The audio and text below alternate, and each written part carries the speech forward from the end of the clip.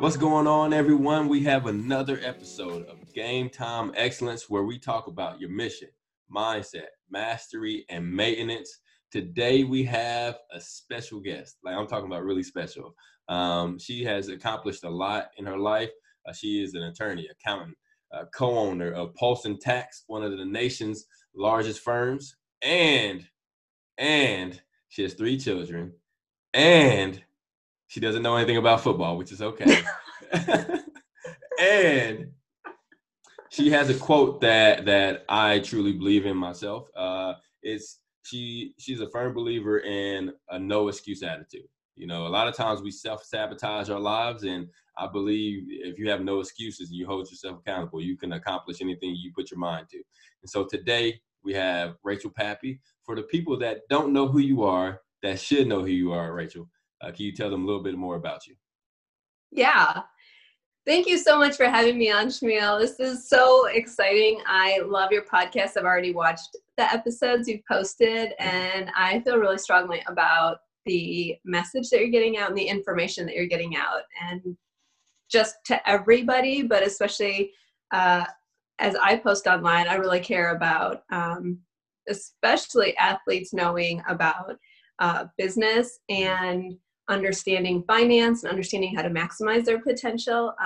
So I'm not an athlete. I am not proud of the fact I didn't pay attention to football growing up. I'm not proud of that at all. I am a through and through fan of the NBA, always have been. I grew up outside of Detroit with Isaiah Thomas and Joe Dumars. Dennis Rodman was on our team. I love basketball, so that has been my focus, and we had a lot of great teams that I could focus on. But I've been in Oklahoma for the last 15 years, and praise God, the Thunder came to Oklahoma. Oh yeah, we got a basketball team now. I have learned enough. No, I haven't learned anything about football since I've been here. I have learned that I've been to some football games now, and I have learned that the thing that's fun about going to a game isn't watching the people on the field or on the court, as I've now learned. I've been to more NBA games than I can count.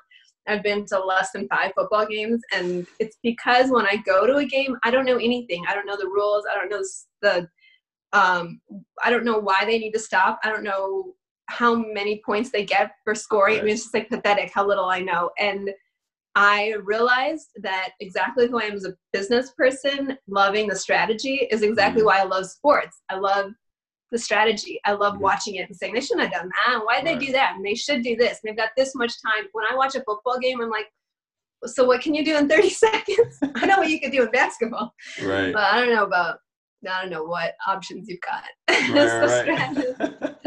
Yeah. No, that's hilarious. And, I don't know if I'm allowed to say this, but I'm going to go ahead and say it anyway. You can beat me up later. But you were telling me off air before we began recording that, when you were younger, you had a basketball goal in front of your house, and you would shoot, hoping a scout or someone would recruit you to come play some basketball. You were hoping for the WNBA. So, tell us about that. You've always been competitive, huh?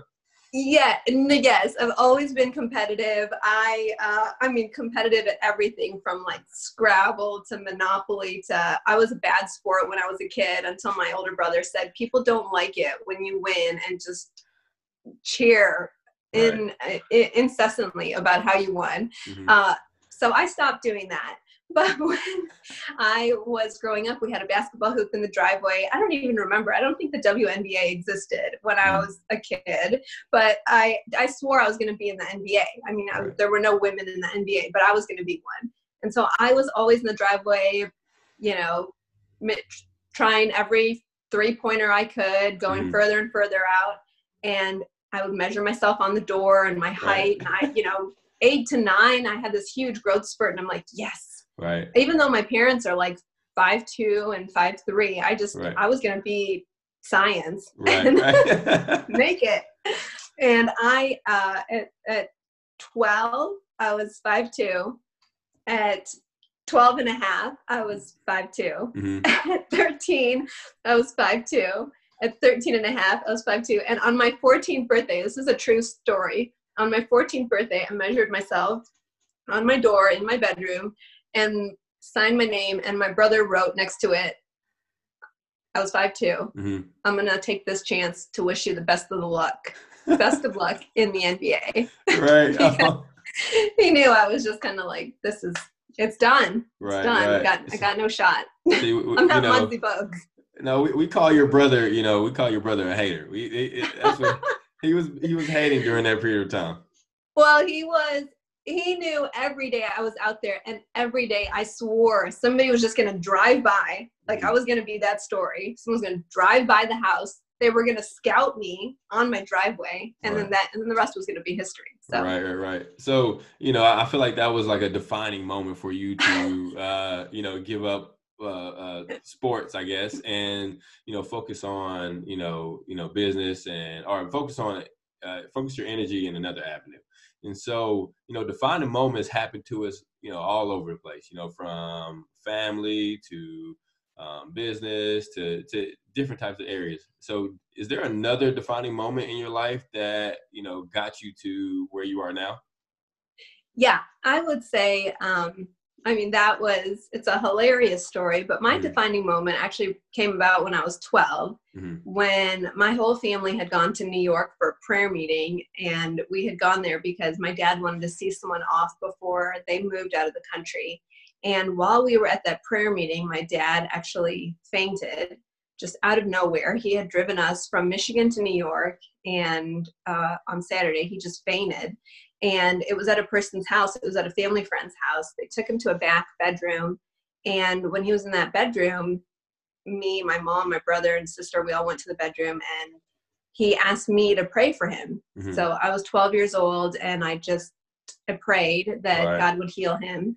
And he fell into a coma. An ambulance took him to the hospital, and was in a coma and passed away. Right.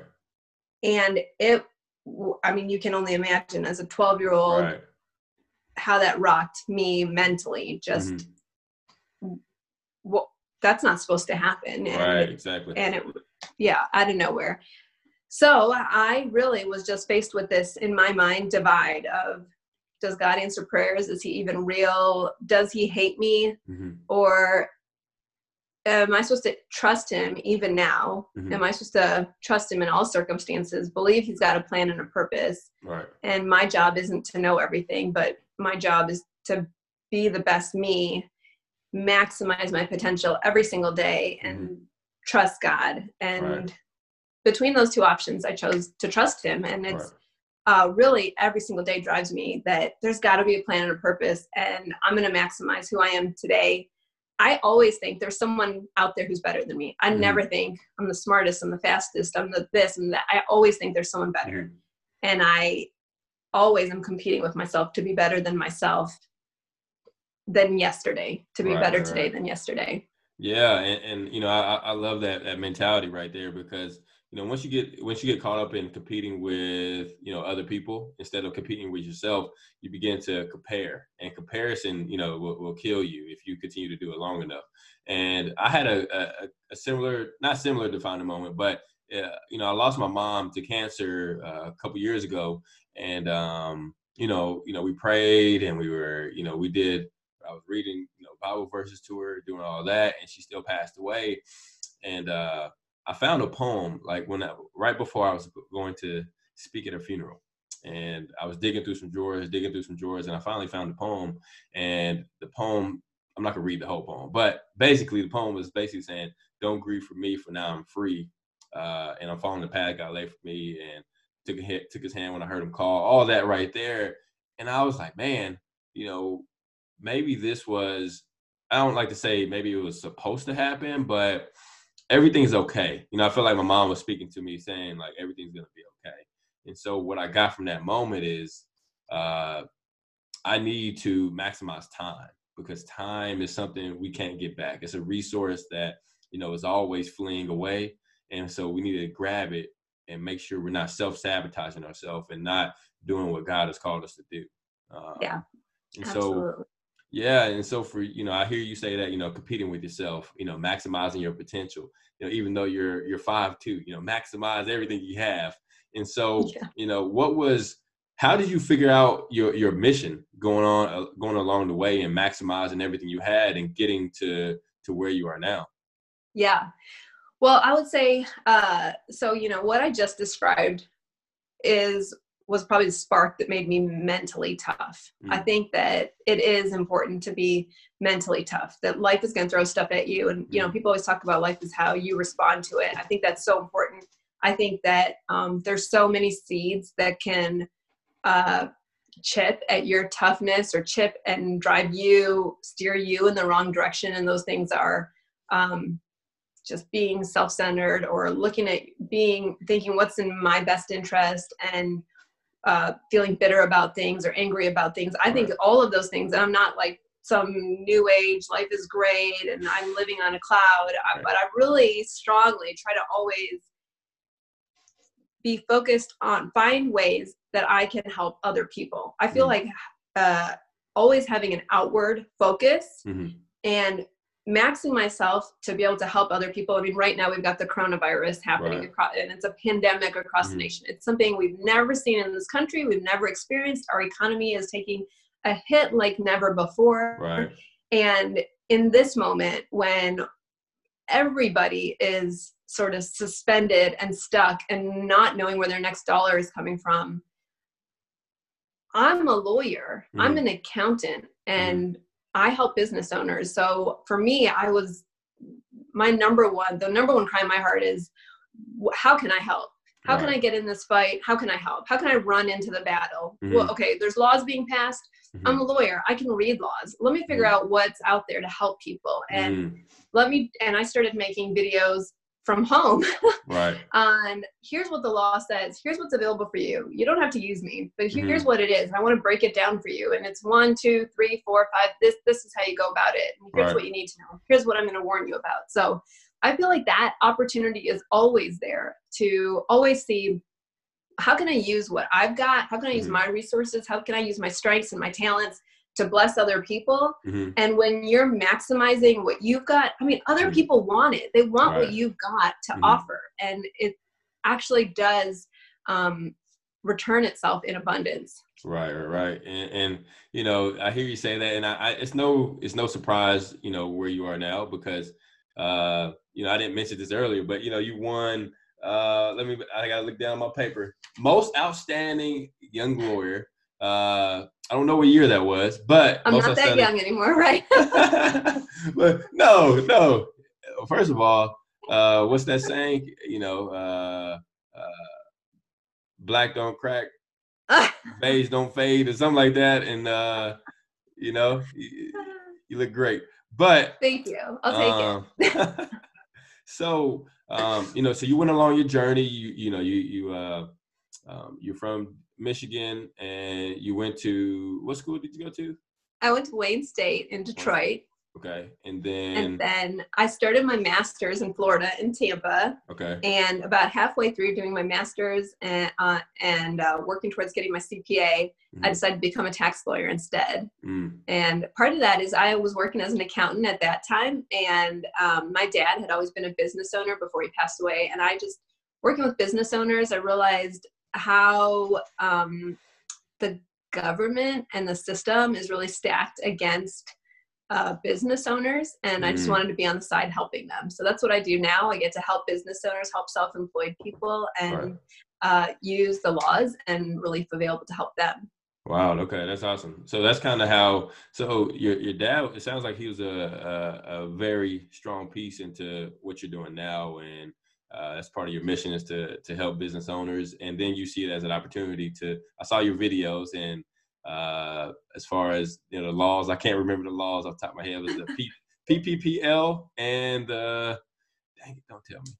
EIDL. EIDL. You told me EIDL, and I saw Sorry. that, and I thought it was amazing because me being a sole proprietor, I needed to hear that because if I don't, I'm missing out on resources that I could use.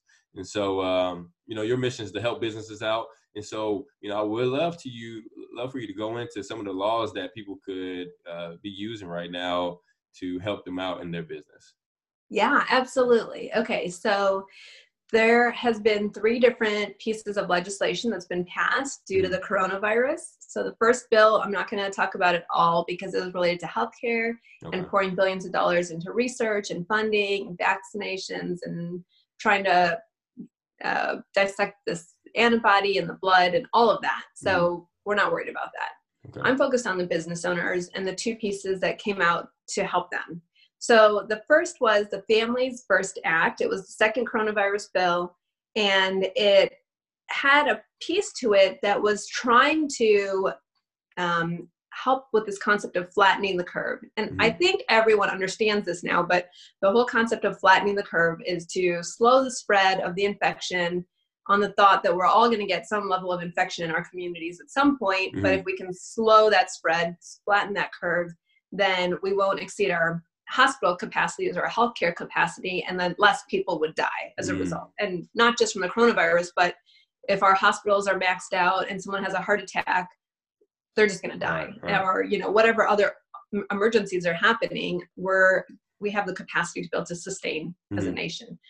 Well, the problem that we had from a business and an economic perspective is people were still living their lives. Right. I mean, you can say pandemic all you want, and be careful, this is a highly contagious virus, but people are just still going out, going to stores, going, everywhere, right? The gym, wherever whatever happens in their life, they're going there. And so even after concerts were canceled, sporting events were canceled, schools were canceled, how do we get businesses to let their employees stay home? How do we mandate that? And so in the Families First Act, the government said any business that has less than 500 employees, which is basically the majority of small businesses in America, less than 500 employees, you have to add 10 paid days off or 80 hours of paid time off to your current policy. And you've got to pay your employees at their current rate, at their regular rate, plus you have to add 12 weeks of mandated FMLA, 10 of which is going to be paid at 2/3 of their rate. And so on top of whatever your regular policy is, and all of these employees get to stay home for any coronavirus related reasons, which can include their kids' school being closed. Oh, wow. That's big. Yeah, it was huge. It was huge. And honestly, when it was being debated, I was shocked to think that this could pass. And now you're going to put this burden in an economy that's already suffering, and you're going to have all these business owners now mandated to pay employees to stay home. And how are they supposed to do that when they don't even have income coming in as it is? I mean, you've got a coffee shop with 12 employees, and now they're supposed to pay them to stay home and pay them for 80 hours to stay home and then another 10 weeks. I mean, how is that going to happen? The coffee shop doesn't have any money. So as soon as that bill was passed in March, we saw tons of businesses lay off millions of employees. I mean, everyone's reporting on how unemployment is at historic highs. It's unprecedented, the unemployment we have in the nation. And I mean, I know a business owner who closed all the restaurants he had in the state, in multiple states, because there's no way he's going to be able to pay all these people to stay home. Right. Obviously the purpose of that was to say, we got to get people to stay home. How do we get the employees to self-select themselves to stay home when they are going to work because they need to feed their families? Right. So the goal was to get people to stay home, require the business owners to step in to pay. And then the business owners said, we don't have the money. We're firing them. Or we're shutting our business down, or whatever it may be. Okay. Well, that went into effect on April 1st. And that Families First Act also had some payroll tax credits associated with it that everyone that watches this needs to know about, because you can get reimbursement or claim the wages that you paid under the Families First Act and maybe get that money back. But that's a separate piece. The more important piece that I want to talk about is the EIDL loan that you referred to, that I did jump in, say the acronym for, sorry. EIDL stands for Economic Injury Disaster Loan, EIDL, and it's through the SBA. It's always existed, or as the SBA was providing it before this. They've just changed the rules for it due to the COVID-19 pandemic that we're experiencing now. And so now you don't have to prove that you can't get credit elsewhere. You can have credit lines elsewhere. You can get other loans.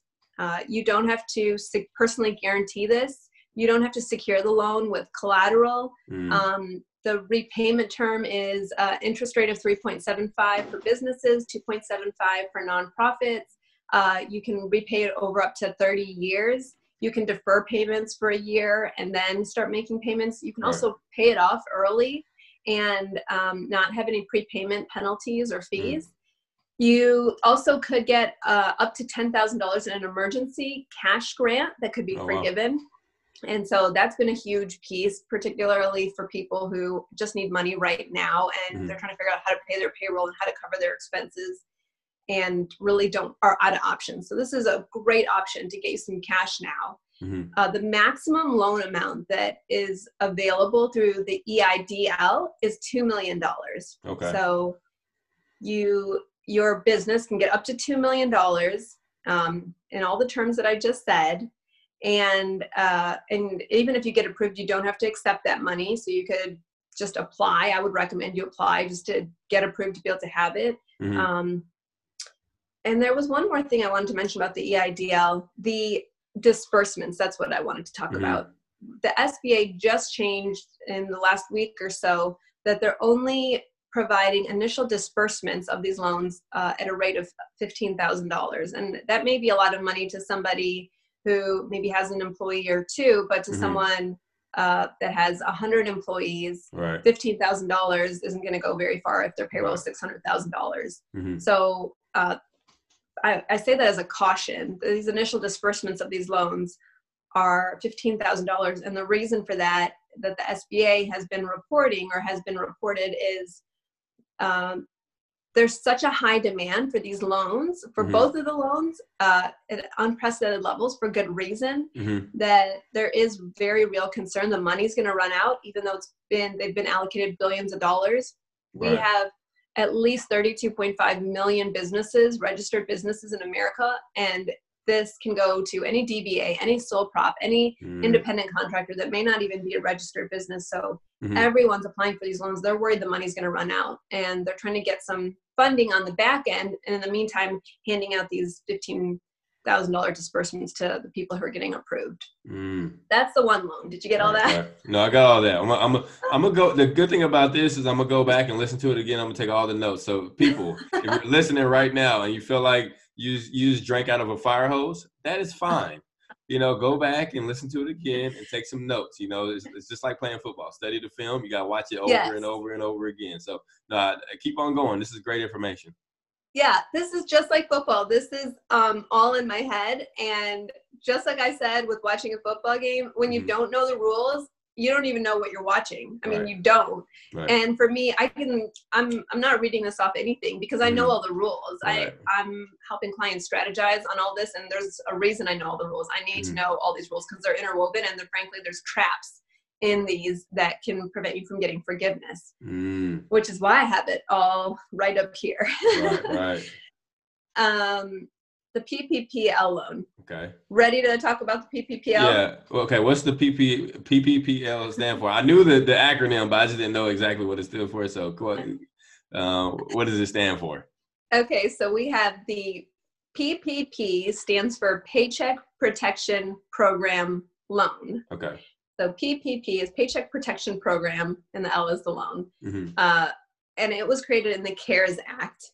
And it's available now. So business owners were able to start getting it 2 weeks ago on Friday. And then last Friday, April 10th, it opened up to self-employed individuals like independent contractors and sole proprietors and DBAs. So now everybody is available to go and get the PPPL. And the difference with the PPPL versus the EIDL is the EIDL is through SBA, through the SBA, while the PPPL is through private lenders. Okay. Now, private lenders are saying, hey, just come to us. We'll be able to get you the loan. The problem that we're finding, and the reason a lot of clients are hiring us is we're not charging to assist with the PPPL application. We're helping people get this payroll together and this analysis together that they need to be able to apply for the loan. But it's the back end that I want to describe that is what is tripping people up and that a lot of people have questions about. So I'm going to talk about the PPPL loan, what PPPL, what it is, what the terms are, and kind of compare it and contrast it with the EIDL. So you can get both. Doesn't matter what your business structure is. If you're a sole proprietor, independent contractor, an S corp, whatever it is, if you've got less than 500 employees, and there's a caveat for the food industry, but the hospitality industry, but if you've got less than 500 employees, you can get both of these loans. You can get approved for both. You can get funding from both. And then you just have to make sure one of the rules is you cannot spend both of the loans on the same thing, or you're going to lose the forgiveness on the PPPL.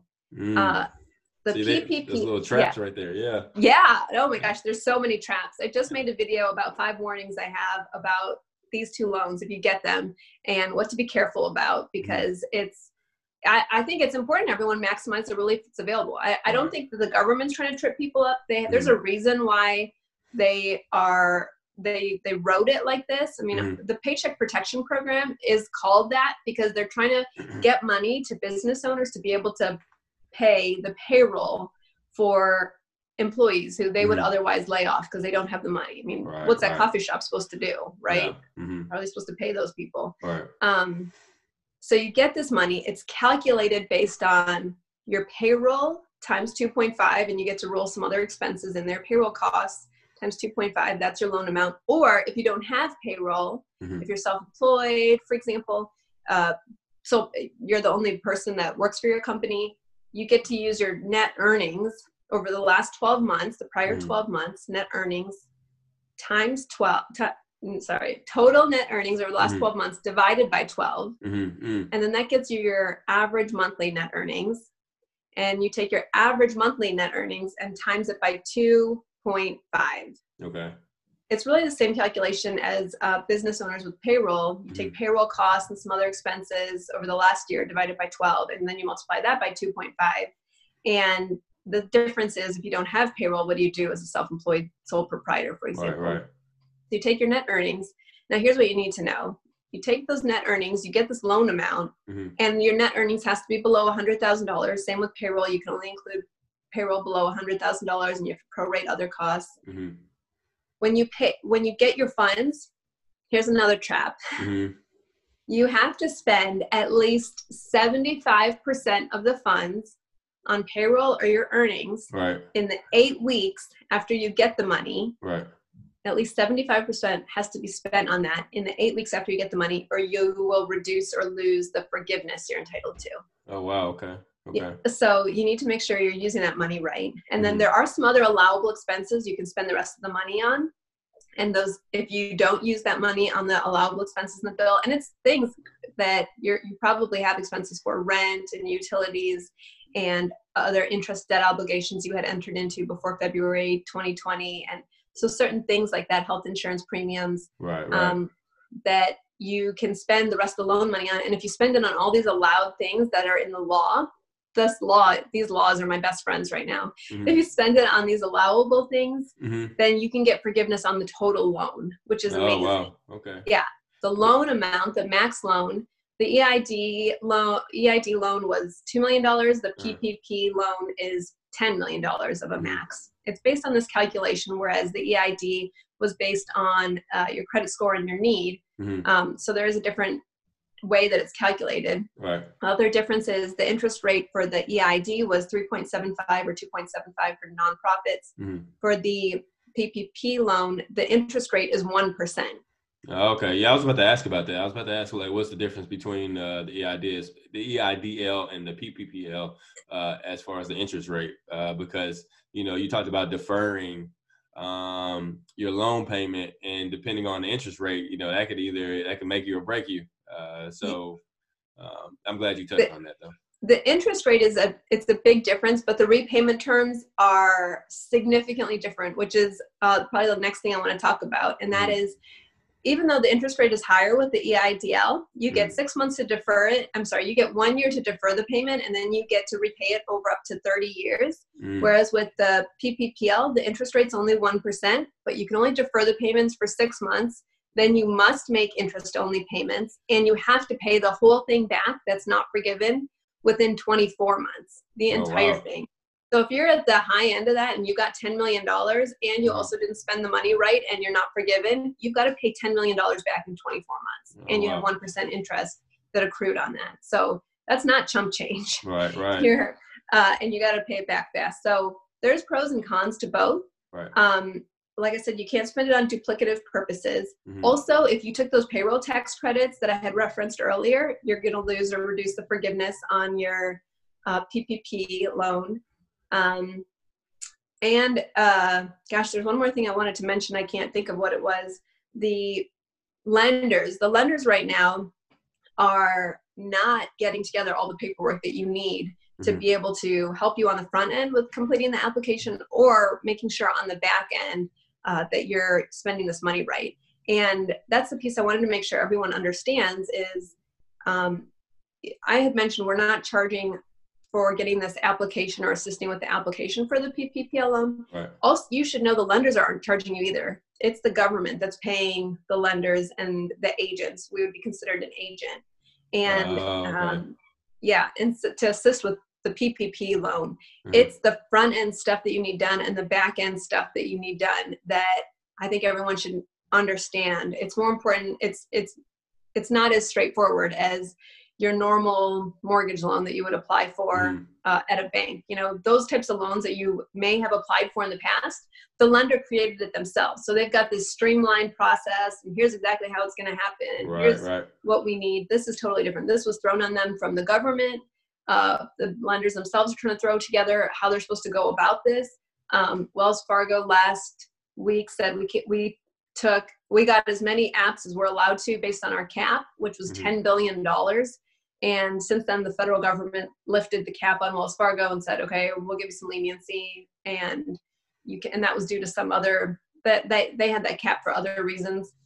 But the demand is really high. And there's talk about new legislation that might be coming out. And the reason is because everyone can already see, even though this stimulus was $2.2 trillion and the largest stimulus that has ever been created, this is not a problem like any other hit to our economy we've ever seen, where it's like this is just hitting the housing industry and trickling out from there. This is everyone, everywhere.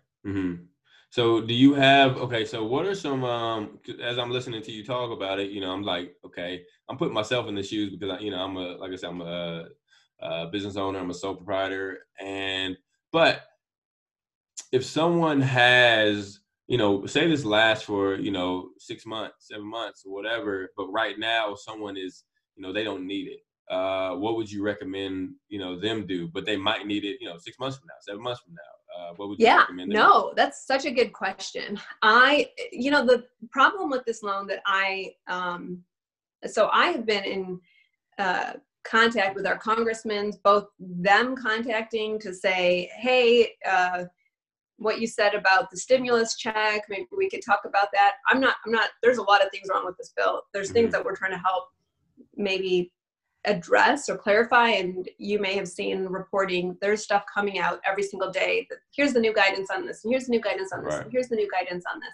It's constantly changing. I feel like every day the government's saying in 3 more weeks, people will get their stimulus check. And the next day I wake up and it's in 3 more weeks, they're going to get the stimulus check. But if somebody right now doesn't need a loan, my very real concern, and it's already proven a little bit by the SBA slowing the roll on these disbursements of the loans themselves, is the money is going to run out. I initially had calculated, hey, if every business got $2 million from the SBA, it's not even 1% of the businesses in America. And if every business got $10 million from the PPPL, I mean, that's 1,000 businesses and you're out of money based on what's been dropped into these buckets by the legislation that's passed.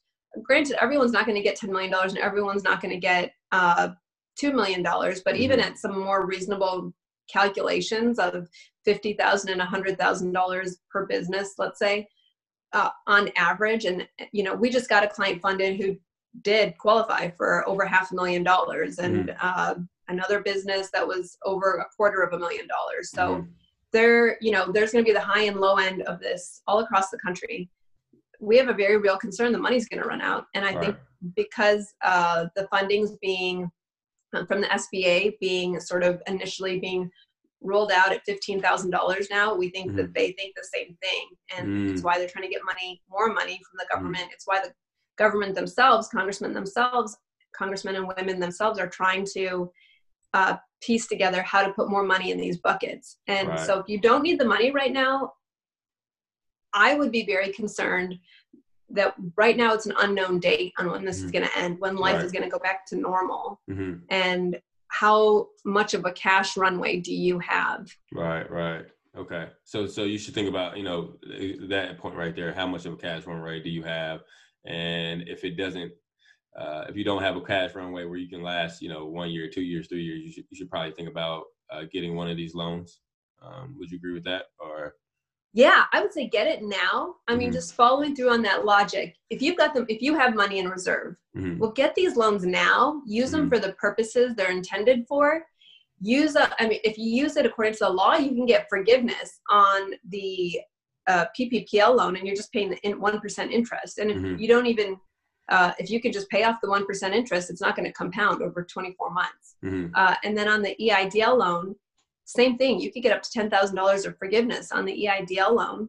And if you just got that money and then got it forgiven, I mean, you just held on to the cash that you have right now in reserve. Right. No, that makes so much sense. And so, as far as this information, if you're not, I guess if you're not watching the news or anything like that, where do you gather this information at?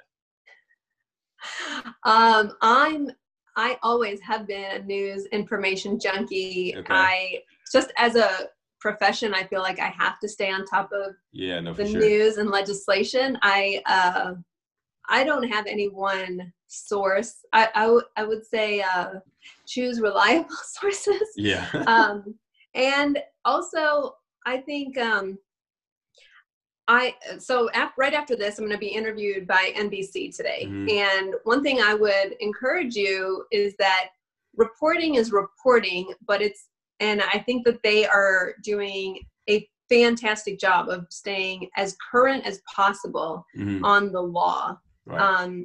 But what you shouldn't feed into a lot is personal accounts or anecdotes like, oh, this person already got their stimulus check. Well, how did they already get it? Well, nobody's actually gotten a stimulus check. Some banks are advancing the money, and some people are, sort of like these, cash advances. Right. So it's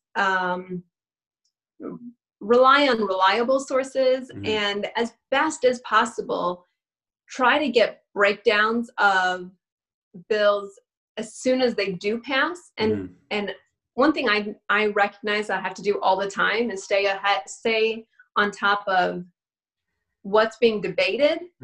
But I don't get too into the weeds on memorizing what's being debated, because frankly, in the political climate we're in, it all gets scratched.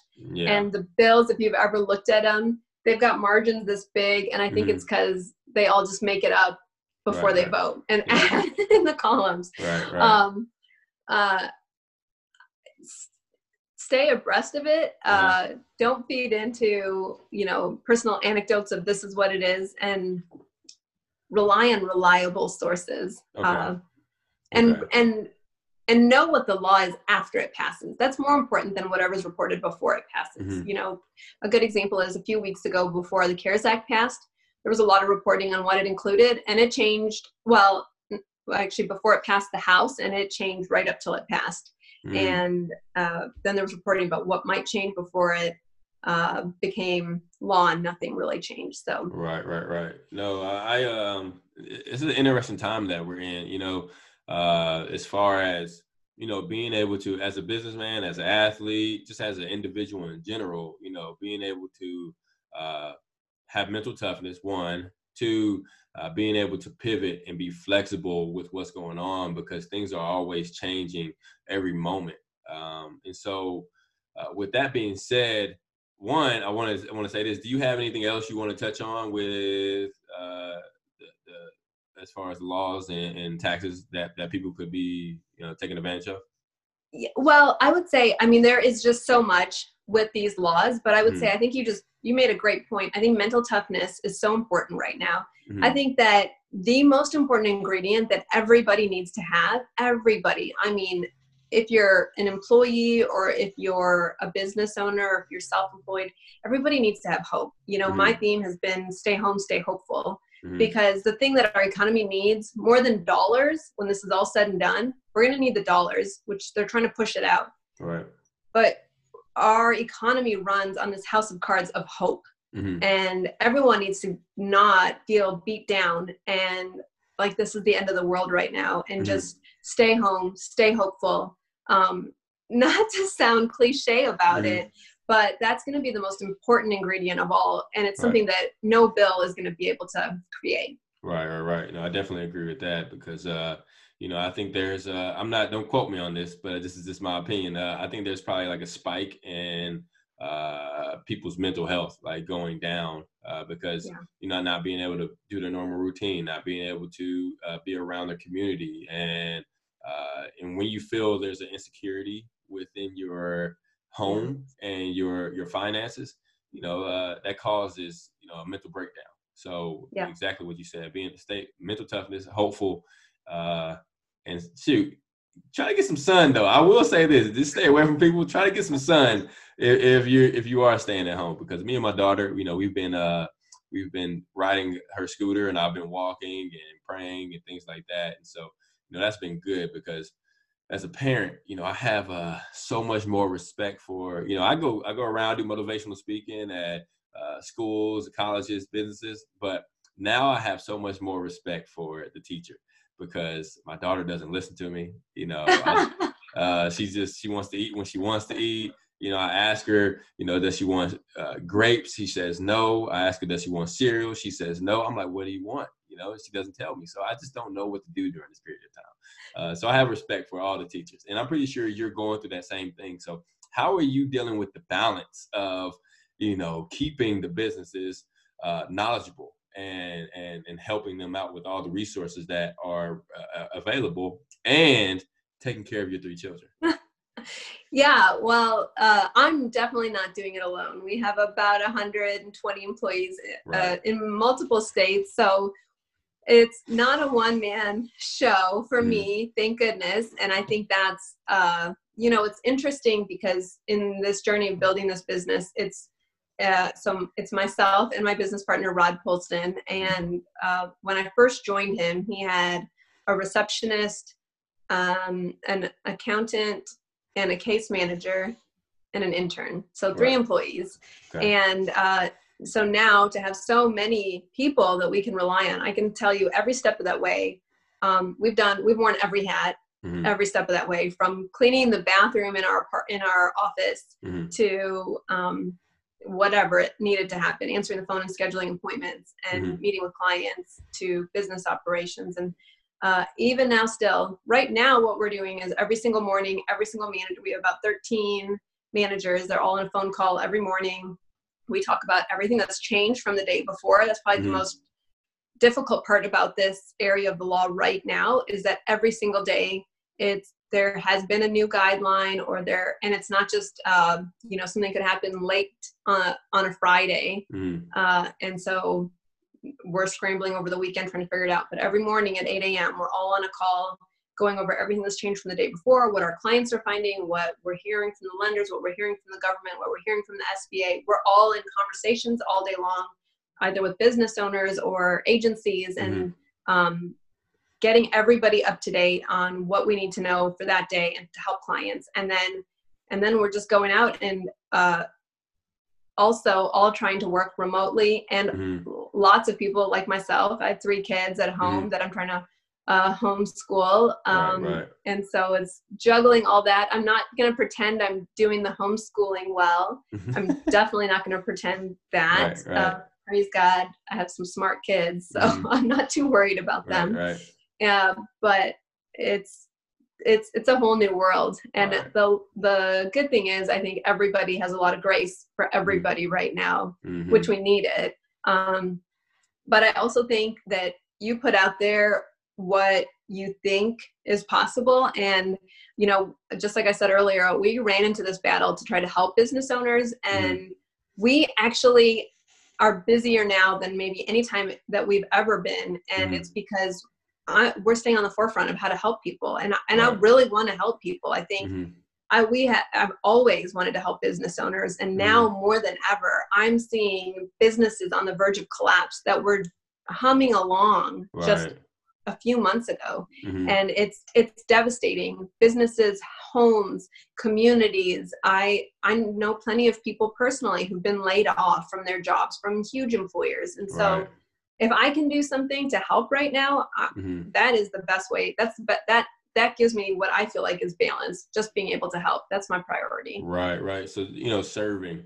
And I think that's one of the best ways. You know, I have this, like, the beginning of all my speeches, I talk about two things. I talk about having an attitude of gratitude, and I talk about giving. And I think giving is one of the most selfish things you can do, and one of the most unselfish things you can do. Selfish because when you give, you know, it makes you feel good inside. And then when you give, man, you have the opportunity to change somebody's world.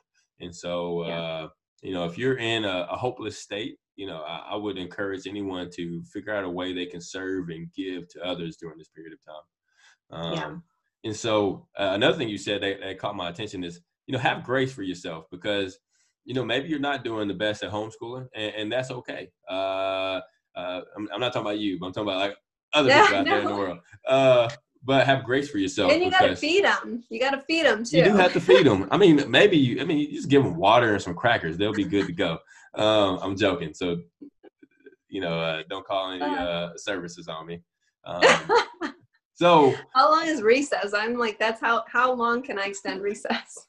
You know, recess over here is about it's about 2 to 3 hours. You know, I turn on a movie, we go outside, so I extend that pretty long. But as far as, you know, your business, you know, you have 120 employees, and I think a lot of business translate. I think a lot of sports translates over to business. And so, you know, I've been a part of some winning teams. I've been a part of some losing teams. And I think there are some key principles within a winning team that translates over to business. You know, I think about, you know, the environment you create. I think about like having empathy. I think about competition. I think about the energy you bring into the building. All that type of stuff correlates to building a winning team. So in your personal opinion, what is your opinion on building a winning team? Yeah, no, good question. So my business partner and I, we really, we both love sports. He loves football. I love basketball. And we actually do think that the best people have some level of inner drive. The best people, I should say, who are the best fit for our team. That's really what I mean. They have some level of, they have a high level of inner drive. And there's only so much you can do pushing from behind. The best fits with our team just take it upon themselves to push themselves, to maximize themselves, to see each day as a new opportunity and a new challenge. And sometimes that means, sometimes it's easy to identify because they used to be athletes. And so we can say, oh, okay, that person, you know, was a high school basketball player, high school football player, or college, whatever. And we can identify that pretty easily, because to play, especially at higher levels, you have to have a lot of inner drive and be self-motivated. And it's every meal, every day, every practice, every decision that is going to affect you. We find that translates directly into business. And I told you about my days playing basketball on the driveway. I never became an athlete, unfortunately, but I think that the same thought is true, in that I have a great deal of inner competitiveness. I'm competitive in everything. And that competition, for me, I channel it into being competitive with myself. And so that just makes me want to be better every day, which makes your organization better every day. And it's this balance, because you can only, you know, when you've got, okay, we'll talk about a pro football team. When you've got a pro football team, you can push them because there's a great reward that Mm-hmm. is ahead of them if you just about break them. Mm-hmm. I can't do that with accountants and attorneys and case managers, and I Mm-hmm. can't break them. Mm-hmm. They'll go find Right, another right, job. right. So the reward has to match, and so it's frankly just better if we find people who recognize that their life is not about being pushed. Mm-hmm. It's about pushing themselves. It's Mm-hmm. about having that inner drive to be the best version of themselves every day. Okay, no, I love that, and I mean, you see that from the exactly what you're saying. You see that from the Patriots organization. They don't always get the most talented people, but they get the people who fit their team, and high character individuals, people who can add a ton of value, things like that. And so that's kind of what I hear from you is finding people who fit your organization is so key to building a winning organization. Yeah. As a leader, what are one of the ways you try to inspire? I don't want to say motivate, but inspire people to reach that next level. Yeah. I would say just as a leader, I mean, it's a lot of different things. One, as leaders, we try to lead by being servants. Mm-hmm. I mean, we have a foundation called the Servant Heart, Rod Polston Servant Heart Foundation. Mm-hmm. And we say this over and over in a lot of different capacities. There's never any job that's higher or lower than any other job at our firm. There's no responsibility that's higher or lower than any other task at any organization, in our opinion. A story that I always think about is I have an uncle in Florida who worked for a car dealership, and the owner of the car dealership saw my uncle pick up some trash off the ground and go walk over and throw it in the trash can. And he got a promotion the same day for picking up some trash and walking it over to the trash can. And it was because the owner saw that and said, that's the kind of person I want. And that probably translates best to our organization too. There's no job that's beneath anybody. There's no job that's higher or lower. And we emphasize this with all sincerity. I also want to maximize everybody on our team to be the best version of themselves, not just to stay with us, but even if our firm is a catapult for them to their next greatest thing, I would rather be that catapult than have employees who are mediocre, who aren't fast runners, who aren't pushing themselves, that are apathetic at our organization. And those individuals we found self-select themselves out because maybe they're not a fast runner and they don't want to be with us because we expect people to be fast runners. And so we embody that by being servant leaders ourselves and also pushing ourselves all the time. Myself and my business partner, we push ourselves every single day. And we also lead by showing nothing is ever about us. I mean, you get so many opportunities. I think right now during this pandemic, employees are able to see their employers for who they are and how they're treating them. I think in your business, you get so many opportunities to see your business owners for who they are by the choices that they make. And for that very reason, what's happening right now in our country is heartbreaking because sometimes you can have all the heart in the world, and want to take care of your employees. And the money is just not there. And you just have to make a financial, logical decision. And usually when I'm helping business owners who are in a financial crisis, I can tell you this to give you some hope. I'm finding that most of my business owners who are in a financial crisis got there because they cared too much about their employees and didn't want to make those tough choices when the money just wasn't there. Right. No, that's like really good to hear, because if you watch the news, unemployment rates are at an all-time high. And so in your mind automatically goes to the most negative thing possible. So you're automatically thinking, how dare all these business owners lay off their employees? People have families, people have mouths to feed, they have rent to pay. How dare you? But so, to hear that other side of it is actually good to hear. I mean, it doesn't change the, what's going on, the climate, but to know that people's hearts are in the right places is always good. And so to kind of flip the script a little bit, maintenance, I've seen Tom Brady play for a long, long time, and same thing with NBA players. You know, you see LeBron, he's playing for 20 years. You know, he has the hair transplant and all that type of stuff. Not talking about his hair, but I love LeBron James. Please do be part of this. I love LeBron James too, but you know, I'm just saying I need to get some myself because I have a McDonald's edge up going on right now. But in order to play that long, you have to take care of yourself. You have to take care of yourself mentally, emotionally, spiritually, physically, all those things right there. You have to take care of yourself, and you have to make an investment. And so, what are some of the ways you have been able to, one, take care of yourself physically, two, take care of yourself emotionally or mentally, and then the last one, spiritually? How have you been able to do that for yourself with everything that's going on? Yeah.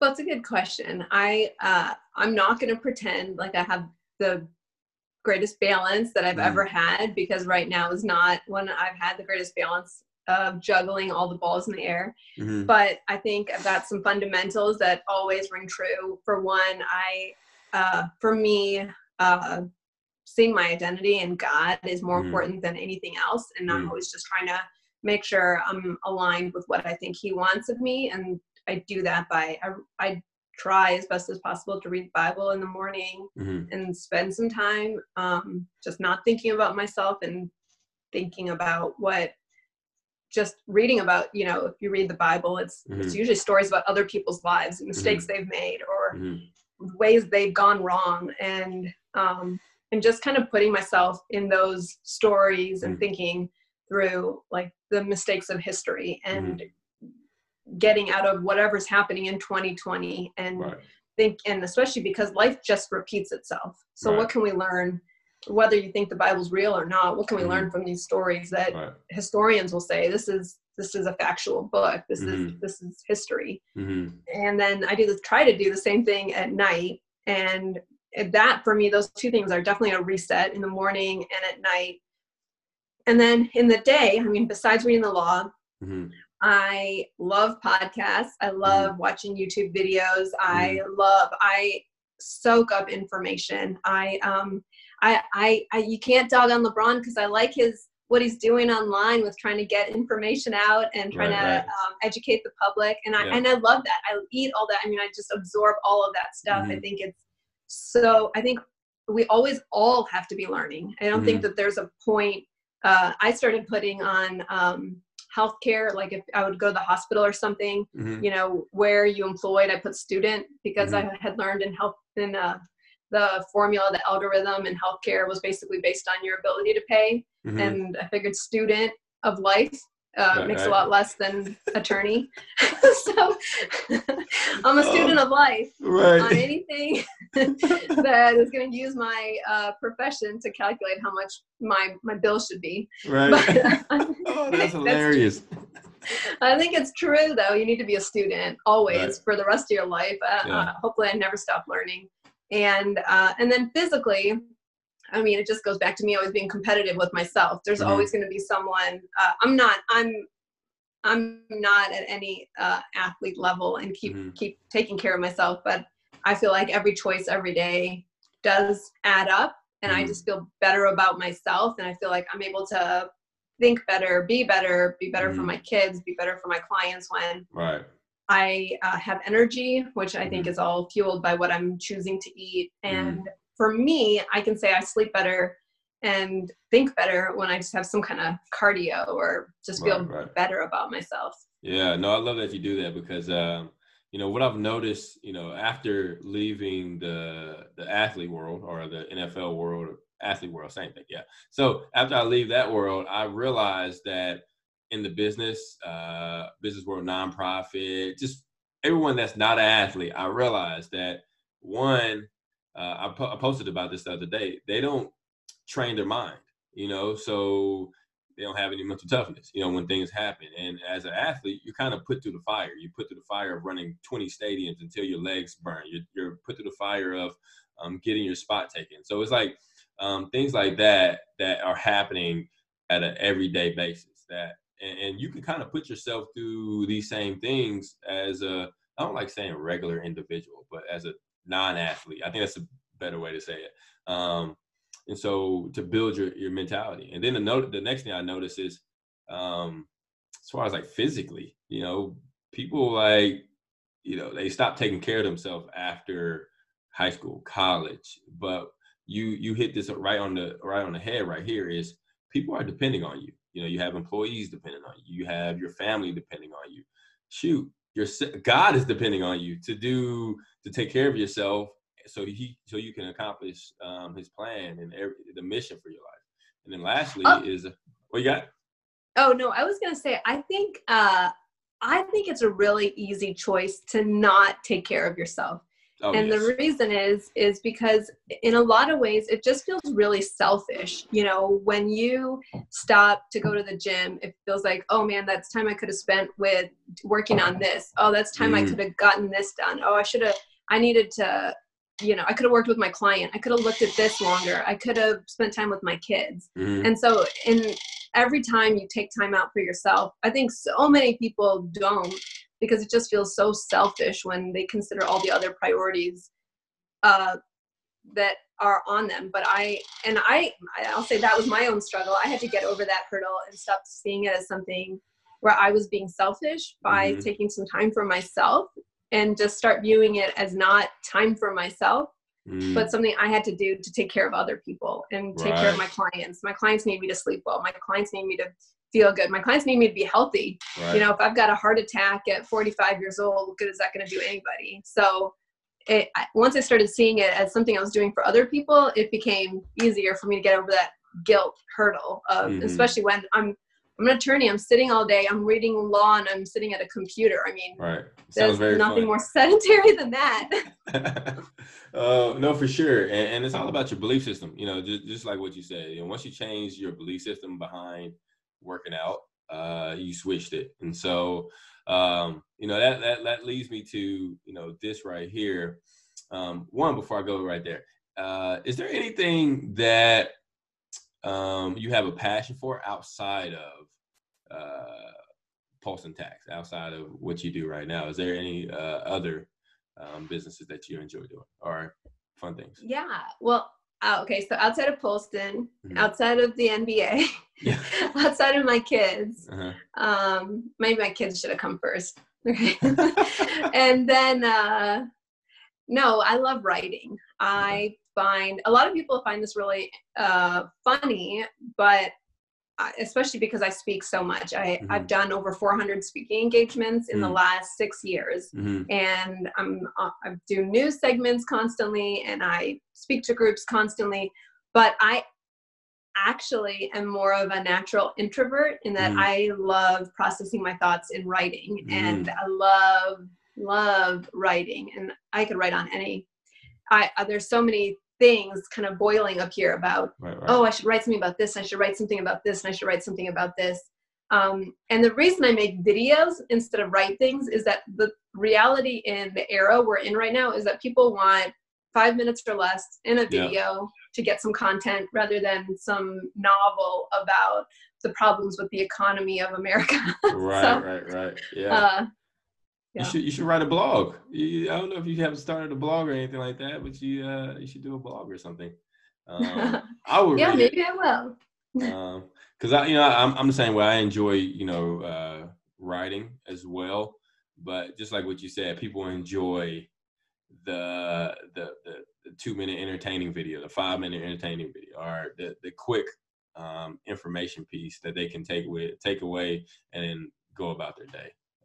Or they love like driving and listening. A lot of people don't sit down and read these days. Yeah. I'm one of those. A lot of Audible books. See, for me though, with the Audible books, this is kind of off topic, but with the Audible books, I can't retain the information as well as I have to read it, soak it up, underline, take some notes, all that stuff right there. So are you able to soak up the information? Honestly, it's sort of one of those necessary evils. I don't have the time to stop and read anymore. I just don't give myself the grace, I guess, to stop and read. And I do want to read books. If some book comes out and I really want to read it, I've got drive time that I could download an Audible book and listen to the content. Mhm. And I love it, especially when the author will read the book themselves, because then you kind of get those emotions that they intended when they were writing it. But yeah, Right, no, right. I love a hardcover book.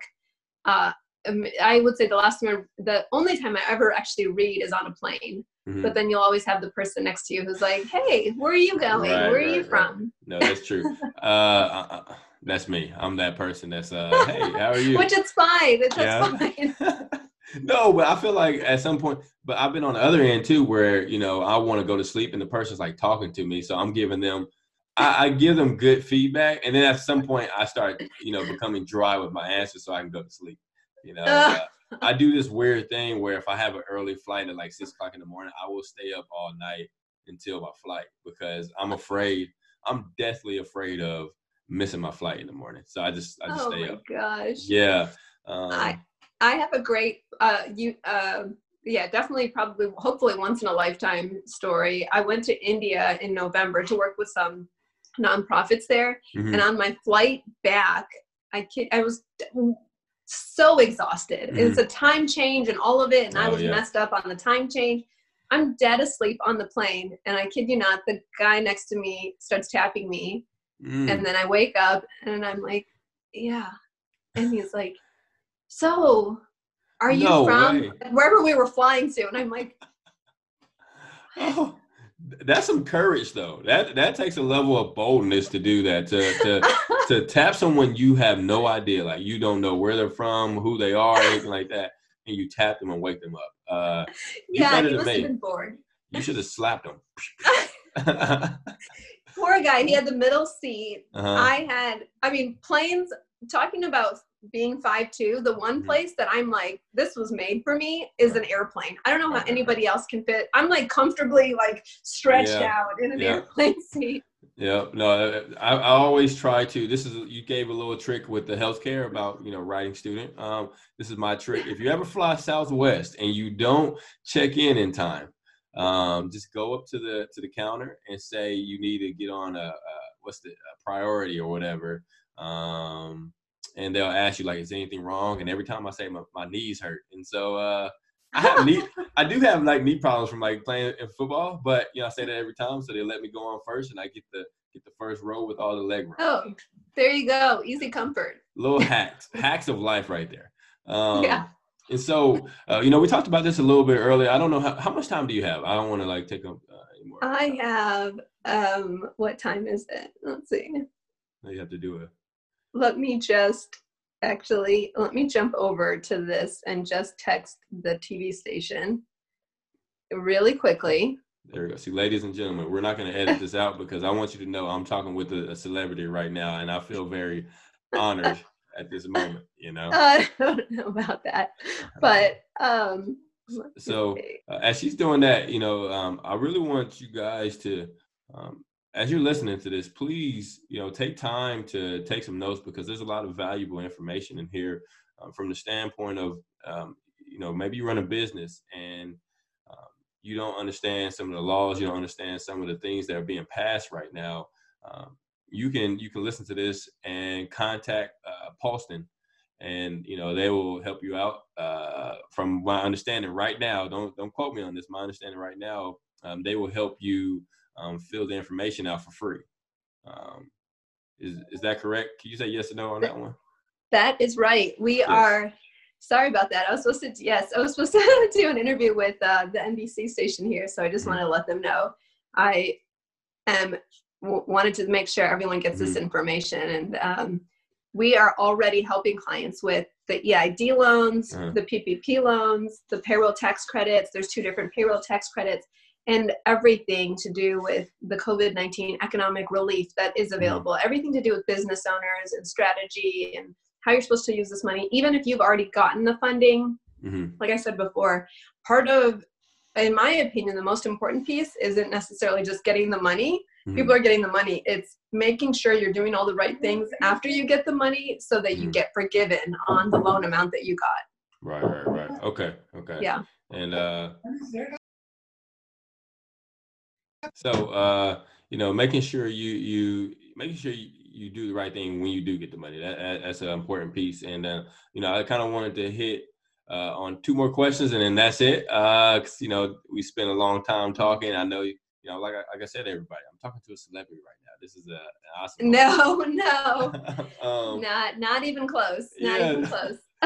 So we were talking off before we started to record about athletes, and I think not only is it important for business leaders and business owners to maximize their abilities and maximize their potential and be game time excellent, have a mission, have the mindset, maintenance, mastery, all that type of stuff. But I think it's the same thing for athletes.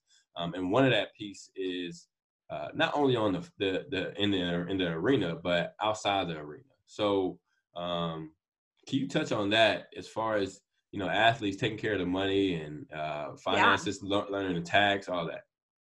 No, I would love to talk about that. And that is something we got to talk about before the podcast started. It's one reason I was really excited to join this podcast. And it's something I have cared about probably as long as I have followed the NBA. And then since then, just thought about more and more athletes. I know I messaged you even before this and said, man, pro athletes right now, I mean, not like anybody's crying a river for pro athletes right now, but with all these seasons canceled and the entire leagues canceled, I mean, they're just out of a paycheck. And I'm always, I am that nerd who looks at, I remember when Steve Nash people were saying, where's he going to go? Is he going to go to Toronto? Is he going to go to California? I calculated, this is the nerd in me, I calculated what his 2 salaries would be in those tax brackets. California as high as it is, Toronto as high, Canada as high as it is. Just because not that even factors into anybody's consideration about where they're going to go. But they should, though. They definitely should. Well, Russell Westbrook just went to Texas, and now he's got no state income tax. So that's if you want to even factor it in.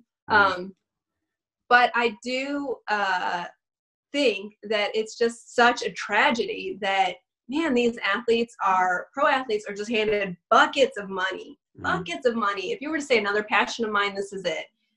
And they're not given, it's not stressed to them the importance of how they could use that money, because they could be set for life. And on one of your podcasts, you talked about how the NFL stands for not for long. Right. And I've talked to 3 other football players that played for the NFL who 1 was cut and 2 just self-selected themselves out after they just started to see the writing on the wall and decided to start diversifying their own portfolios and figuring out what other options they might have. I just feel like these athletes could be set, but nobody in that whole system of from the head of the organization to, coaches is really put in charge of how do you help these guys or girls maximize the money they've just been handed so that they don't, if they get cut or if they can't play again, that they're okay. They're going to be okay. They're not working at, where I just saw an athlete play like at Office Depot or something, and you got to figure it out after you're done, after you're cut, and your shoes aren't going to feed you and your car's not going to feed you and your house. By the way, that $2.5 million house also costs $120,000 in taxes every year. And down the line, all these things are just liabilities. So I'm not saying don't enjoy your life. I'm not saying like live like a pauper, just eating ramen noodles, and you can't do that anyway. But there is a great strategy, and I definitely feel like I would love to be in a space where I could just help athletes recognize, man, you were just handed the golden ticket. Like, not only are you having this money now, but you could have it for the rest of your life. And here's the thing, you're maximizing your body right now, but you only have this much of a window. Why don't you maximize this other thing that you're completely neglecting? Right. No, for sure. And one thing that I did love about the Dolphins is Caleb Thornhill and Eve Patoba, the guy I talked to on my first podcast, is they do I'm a butcher it. Eve, sorry, I love you. Caleb, I love you too. But they do like this business combine, and it kind of Mr. Ross, the owner of the Dolphins, he had 1 year, he brought everyone, he didn't bring everyone, but everyone flew out to New York, and they went through his he brought business owners out there and all that. It was good. Caleb Thornhill and Eve Toba, they do a great job of trying to inform their players on what's next and what they can do after. But I think that's a key piece that athletes, not in college, but they should be doing that in college. They should be doing that in high school. So what is something someone in college could do right now to, I guess, help that transition when they go to the NFL, or if they don't go to the NFL, as far as learning about finances? Yeah, no, I think one thing that I think in general people don't do, athletes and non-athletes in general, the population, I don't think anyone makes a budget. I don't think people think through what things cost. You know, like a good example is somebody might say, oh, let me buy this $700,000 house and the monthly mortgage is going to be whatever, $3,500. Oh, well, that's fine. I can make that. And I just made that number up. I don't know what it would come out to. Right. I can make that because I make $6,000 a month. Well, you didn't. Yeah, that's the mortgage. What about ad valorem taxes? What about property taxes? What about utilities? What about repairs? What about the fact you've got to eat? What about gas? Right. Like, I mean, just all the rest of your life. Like I think that just at a fundamental level, athletes, non-athletes should understand the concept of budgeting. And especially if you're a student athlete, you're in college, money's just you're just there on scholarship. You don't even need to worry about, you don't have to worry about much, honestly, in terms of money. And then you've got this finish line that you think is in front of you where there's a jackpot, and maybe there is, but if there is or if there isn't, start to figure out what are you getting right now that you could save, that you could live on if you're not the one to cross that finish line and get that jackpot of money. Right. And what are you doing right now that can set you up in the future, whether it be a degree, whether it be networking, whether it be recognizing the value of the relationships that you have, whether it be, I mean, college athletes have an enormous opportunity now more than ever to brand themselves and to use their platforms to make themselves an invaluable name, make themselves valuable even when they're in college. You know, in Oklahoma, we just had Trae Young, who just went to Atlanta, and man, that besides his talent, he had already started building his brand and signed contracts before he even started playing, which you know, that possibility is there for college athletes even, and there's rules obviously that prevent you from being able to take monetary value in exchange and all of that. But building your brand before you even graduate is an opportunity that the IRS isn't going to be able to tax you on, but you're building value in yourself and in your brand. And then you can translate that into whatever you want it to be, whether you go pro or not. Right. No, I definitely agree with that. You know, there's so many resources at athletes' disposal that sometimes it's being used and sometimes isn't. But, you know, I think I was having a talk with the career services director at one of the schools, at one of the universities. And I was telling her this, you know, a lot of times people, you know, say, oh man, athletes need they need to take care of the resources. But what I realized is this piece right here, 99% of the world won't do what it takes to accomplish their dream, you know. And I hate to say that, but it takes a level of mental toughness. It takes a level of commitment, and it takes a measure of willingness. Like, are you willing to do what it takes to get what you said you wanted, you know, 2 years ago, 3 years ago? And so for you, quick question, you know, I love to end my podcast with this right here. What are 3 tangible action items that people can do right now to better themselves, just in life and in their business? Yeah, I am a huge believer in, this is going to be me playing on my own words. I believe in believing what you want. And I mentioned that first because you know, to what we were just talking about saying, hey, you know, you're a college athlete and you want to go pro, but also think about this. What is that? How can you, on the one hand, believe this one thing and also have a backup plan? I mean, doesn't that just kind of cancel each other out? Right. And I think, I mean, I say this from my own life. I and maybe because of my life experience, I think it's always, I think you always need to use your intelligence. I think God gave us intelligence to be able to use it, to be able to multiply it, to be able to benefit others, and to be able to benefit ourselves. You got to use your logic. You got to use your intelligence that you've been gifted with. But the greatest gift that we have that we need to use is, number one, and this is what I practice, you got to believe in a dream. You got to believe in a dream. You got to believe it's going to come true. And you don't ever cancel yourself out. Planning for other options, plan B, plan C, plan D, doesn't mean you cancel out believing plan A is going to come to fruition. And I think that's number one. I mean, and I say that, you know, I kind of look at my own life, and I told you about, you know, my dad passing away. I at that age, I didn't have this, you know, you believe it and it's going to come true. But I can say that would never have been plan A, B, C, D, E down the list. That would never have been part of the plan. And I completely accept sometimes your plan is not the plan. And that's got to be okay too. And that would probably be my second point is you do, besides just having that plan and working towards it and believing it and seeing it and dreaming it and speaking it into existence and all of those things over yourself all the time. I mean, you got to be your number one cheerleader and champion. Not in an arrogant way, not in a way that you think you're better than everyone else, but you got to believe in yourself. Number one. Number two, I think you, right in line with that, I think you have to know you are not the smartest person. You are not the greatest at anything. Somebody will always come along and be better. Even if you are the best right now and you got the award for it, someone's going to see your award and want it and get it.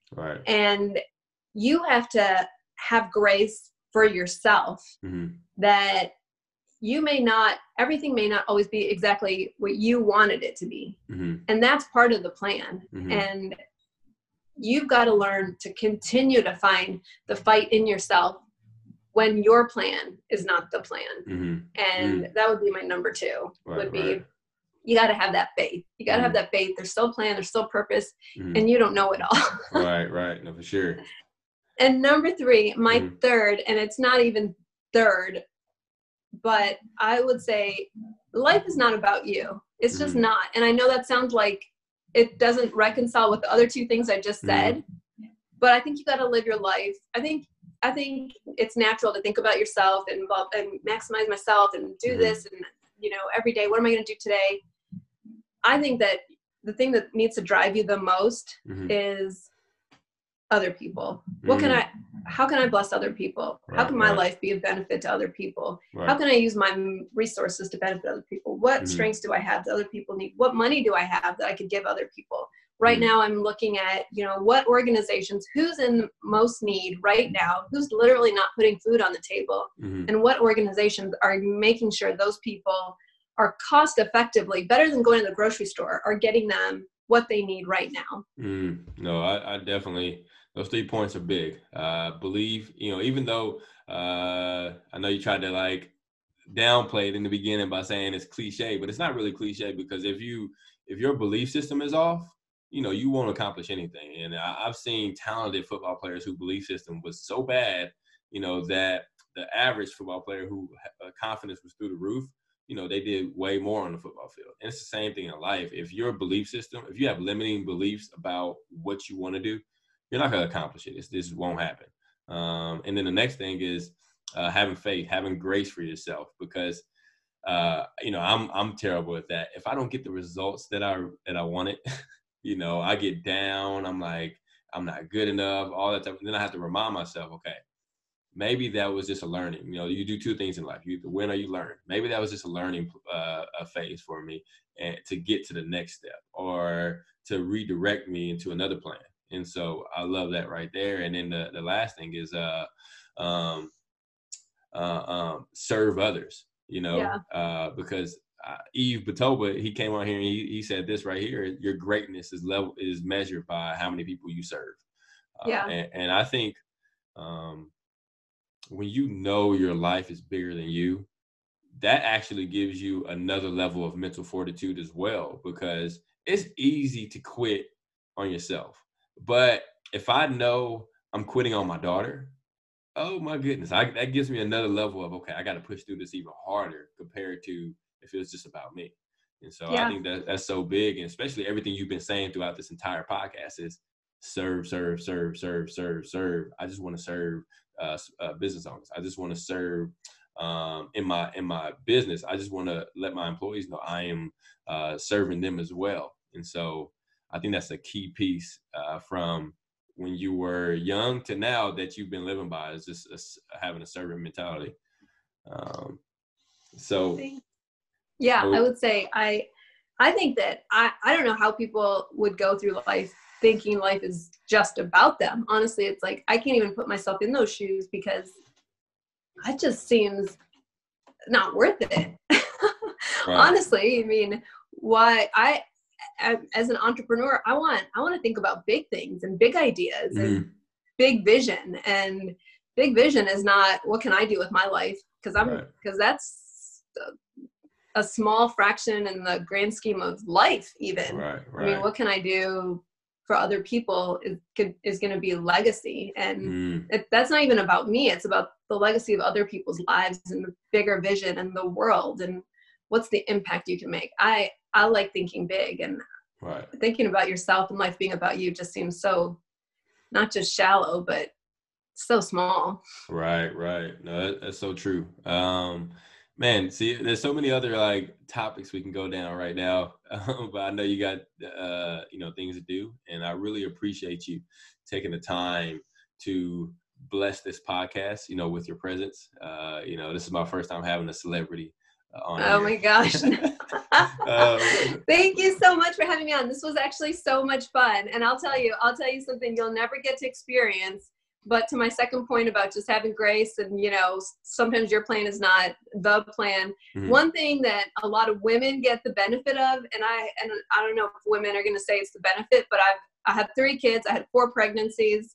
One was a miscarriage. But the whole thing, I can tell you, no part of me wanted to get fat, wanted my feet to swell up, wanted my back to hurt, wanted this enormous stomach in front of me. Like none of that stuff was part of the plan, but I knew it was part of the journey that had to happen, and it definitely wasn't about me.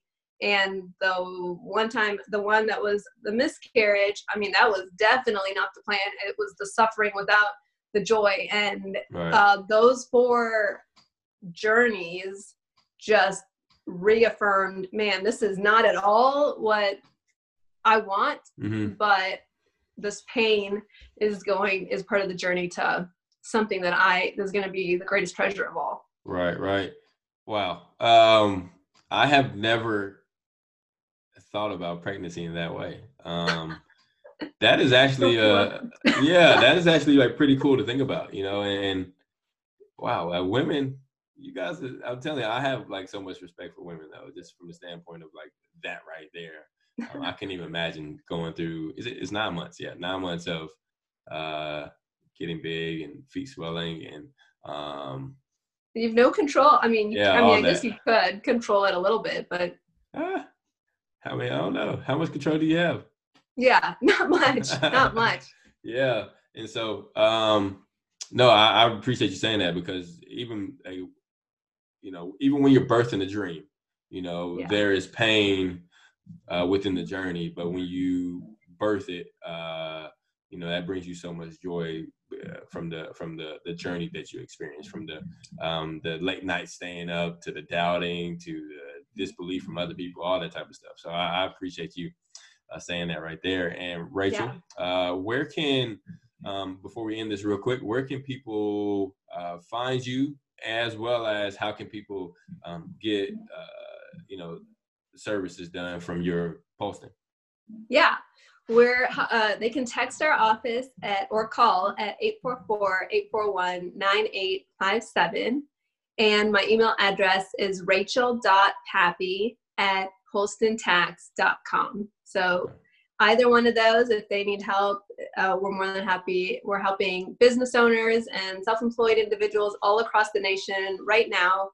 We are so excited to be in the thick of this right now, helping people who need it the most. And we just want to encourage people, stay home, stay hopeful. Okay. And then on LinkedIn, everyone, man, she drops gems on LinkedIn. Y'all need to go, like, if you can connect with her. I mean, it's a little different than Instagram and Twitter. It's not like you just follow someone. I guess you can follow her on LinkedIn, but go follow her on LinkedIn and Yeah. go. She gives a lot of great information right there. That's how I was able to find out about the EIDL. Yep. Got it. Boom. And then the PPPL from that right there, because me personally, which I should start watching more of, I should start watching more of the news, but I don't watch too much of it because it's a lot of garbage that is out there. Yeah. So I try to stay away from that and protect my mind. But Yeah.